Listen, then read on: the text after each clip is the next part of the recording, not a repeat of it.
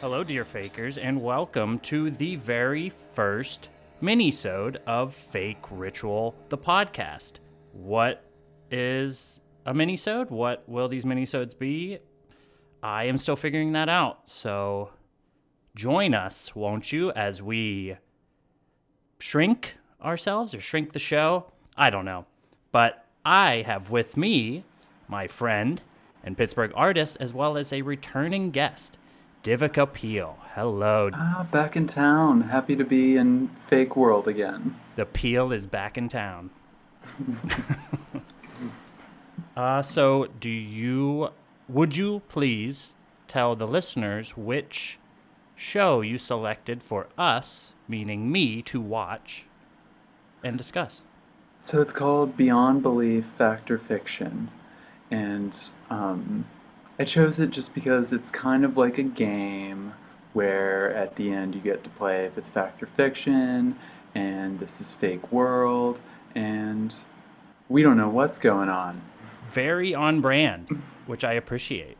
So yeah, this is hosted by Jonathan Frakes. Frakes, that's right. Yeah, for the listeners, if you want to join in on the fun, we are watching episode 11 from season 2, which is on YouTube.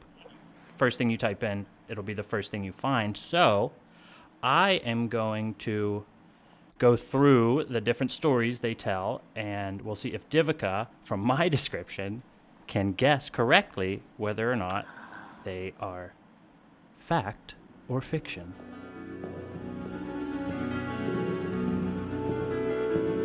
Caution, the show you're about to see is headed for disaster. Beyond Belief, Fact or Fiction. Hosted by Jonathan Frakes. And then we have a disaster episode. All of these are based on disasters. There's a few little paranormal caveats to each of them, but mostly they're just mysterious. So the first story we have here is called Bon Voyage. It's I think the 30s. It's the 30s, and the two couples are they're on a date together. And the one couple is talking about their crazy honeymoon story. They woke up the day to get on the ship they needed to get onto in order to go on their honeymoon. But because it's the 30s. Yes, you got to go on a ship. They wake up to their wedding rings fused together. No divorce. Yeah, there's an odd amount of symbolism in this story. Their rings are bonded. They go to a jeweler, have them sewn off, but they miss their boat. And what was the ship that they were supposed to be on? The Lusitania, which was sunk and started World War II. So their couple friends are thinking... The worst ship. They say, whoa, that's so crazy. You just barely missed disaster. And then everybody in this, what appears to just be a restaurant, stands up and goes over to the window.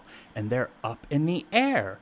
And the person from that couple that was so lucky raises his glass and says to all, "Here's to this great airship, the Hindenburg." Here, here. Oh, the second worst ship. Yeah. And then they just show news footage of the Hindenburg exploding. It's like the bomb balloon. So, Divika Peel, fact or fiction? Fiction. Ding, ding, ding, you're correct. Very because false. Didn't they all die? Like, how could they know the story? Half of the passengers died, but even according to this story, those fake only passengers half? died. Yeah.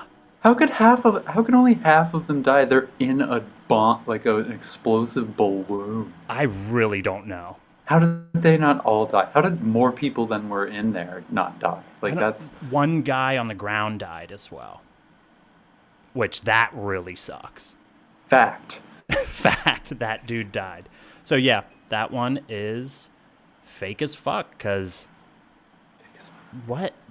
That one really, I think they do that. The first one is always makes you think you're smart.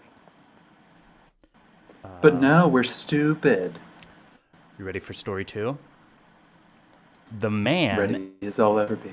The man in the Model T. Mother and daughter are at a sort of a rummage sale. And they're not doing too good, and you especially know this when some other dude at the rummage sale comes up and tells them, the stuff you have is trash. You're not going to sell any of it. Yeah, I know. I feel terrible. That's why I'm at the rummage sale, to feel better. Now you're ruining it. But then who shows up but a weird man in a Model T? Oh no, a daddy-o. Played type. by Rip Taylor. Oh, that's right. I was screaming. I have seen like images of those. Yes, he's She's in like- a pilot's hat. He's very Rip Taylor. They didn't. He brought his own uniform. They really. He definitely owns that. I think the direction was just do your thing. Anything you see you like, anything you like you see. Come on, folks, take a gander. How much for that gramophone? How much you got? And if listeners don't know if you don't know who Rip Taylor is, I don't exactly know what he's famous for beyond confetti. Oh yeah, he literally rips paper and throws it around the room, which sounds kind of fun, but not if you have to clean it up. I know him from Wayne's World 2, which he features heavily in, as well as the end of every Jackass movie. Oh yeah. I remember seeing the first one in theaters and being the only person, me and my friend Tyler, the only people who knew who it was. When he came on the screen, we were hooting and hollering, and every That's why we other came, millennial. yeah. Yeah, every other millennial. The climax. So he talks to the girl, the daughter, Poor girl. ends up selling her a lamp for real cheap. He's super nice. But then Oh. he also leaves behind a trunk, which has the label on it, the Titanic. price. It's from the Titanic. And it's Oh. filled with goodies that were actually from their grandfather, this daughter's grandfather. And then that's it. That's the end of the story. So, Divik Appeal, fact or fiction? Fact. Fact as fuck. All right, you're 2 for 2. Now, wait. Oh, wait. No, you're not. The Sorry, second it's number. false. Oh, you turned it around. I guessed, for the record, I guessed false for the first one and was correct. I guessed true for the second one. All the details sort of felt real. Rip Taylor being there in that year and all. Story 3, The Scoop. This is about a writer, a journalist who has a dream about a volcano and writes the story up, has it published, then has to have it redacted because he had just dreamed it. It didn't happen. But then lo and behold, what he had dreamed was Krakatoa exploding, which I can't remember what year Krakatoa exploded. Probably a But small year. One of the first years. 1883? Oh my god. It's probably the only thing that happened that year. All I remember is the editor says to this dude that whenever he's all, oh, I got to take back the story, I made it up. He tells him his name's Hogan, and the editor says, I could cheerfully break your neck, Hogan. Hulkamania. that's exactly what I thought. I was thinking, Brother. whoa, I could cheerfully break your neck, Hogan. Saturday night. You're going to Krakatoa. Yeah, whoa. Yeah. So, the prophetic dream from the 1883 journalist. Fact or fiction? Factatoa. It was. You're correct. It was a fact. Thank goodness. I can sleep tonight. I'm not a liar. Thank goodness. Yeah, I would guessed never false. lie to you all out there. I guessed false, so I was wrong. Oh. I don't know why I thought false. Prophetic dreams, I've heard of people people I know talking about, oh, I dreamed this and then it happened, or... Oh, it's weird. Yeah, that happens to me too. Like years later, and it's something like dumb, like Exactly. I wore a gray sweater at the store or something. Maybe that's what gave it away. It was too specific of a prophetic dream. They always seem to be something, I saw so-and-so, and then a week later, I did see so-and-so. Oh, cool. Oh, I thought I was just dumb for having stupid dreams. I do have stupid dreams. Like, my full dream is I made coffee. yeah. And Or then like- you wake up and make coffee. Right. Living my dreams, as we should. Okay, we got 2 more stories. Story 4, Angel on Board. It's about a woman on an airplane, modern times. So this one basically just involves a bunch of the flight attendant giving her certain eyes, making her sit in a certain seat. Ooh, I like A this so pilot far. that keeps announcing things that nobody else can hear but this woman. And the big thing being she had accidentally sat in a window seat, and then the flight attendant had been like, nah, you got to sit in this aisle seat. And then, lo and behold, that door that she would have been sitting next to was ripped off.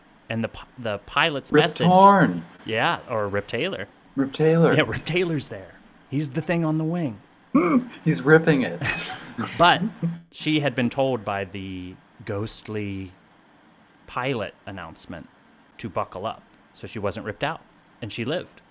Now, is this fact or fiction? I am big aisle seat time person. Okay. And with so you. things warn me about danger, and I'm claustrophobic and all that, so I'm gonna say it's fact. It is fact. Oh, she's safe. She survived. Another funny thing about this show is when it's fact, they don't explain any further. They're like, was it an angel? Fact, it was. Yes. What? Good job. Good job, everybody. Now, let's move on to the Yeah, next season 2, thing. episode 11 just told me angels are real, and they moved on Yeah. from it. Anyway. Episode 5, Buenos Dias, it's called. There's a tornado somewhere in Tornado Alley. A little girl is trapped. Of all the places. A rescuer is trying to keep her awake in case she has a concussion, and she's kept awake by the voice of what we find out to be her deceased grandfather saying, Rip Taylor. if only. He should have been in every moment of the show. She hears the voice of her grandfather saying, Buenos dias, Luisa. Buenos dias, Luisa. Buenos dias, Luisa. only to find out when they finally rescue her that it was her grandfather's parrot, his macaw. Which I did tear up when I heard the grandpa's voice, because just I like grandpas. It's nostalgic. But then I cracked up when I saw the parrot. But maybe also teared up because I do love parrots. Toucan Sam. So the girl with the parrot for a grandfather. Fact or fiction? Oh, I have no idea, so I'm going to say fiction.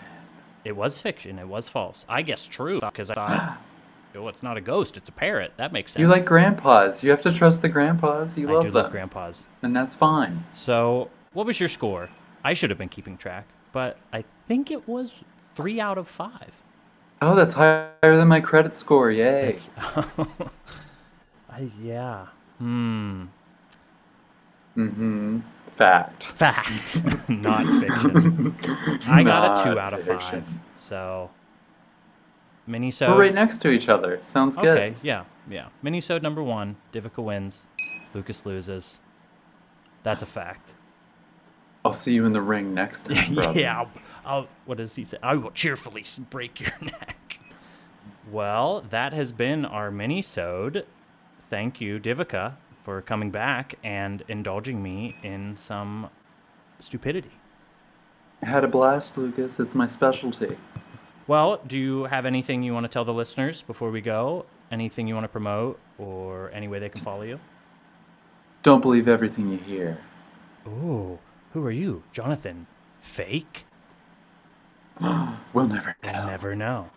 Well, listeners, Please rate, review, and subscribe on iTunes or wherever you listen to this shit. Follow us on Fake Ritual, or follow us at Fake Ritual on Facebook and Instagram, at Fake Ritual Blog on Twitter.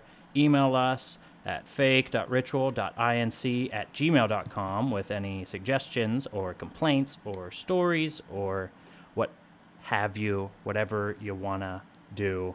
Just, I want to see some emails because it's making me feel nice. But thank you again, Divika, for being on this tiny little app. Thank you, loved one. And honored. And remember, fakers, reality is fake. That sounds good. Ta-ta.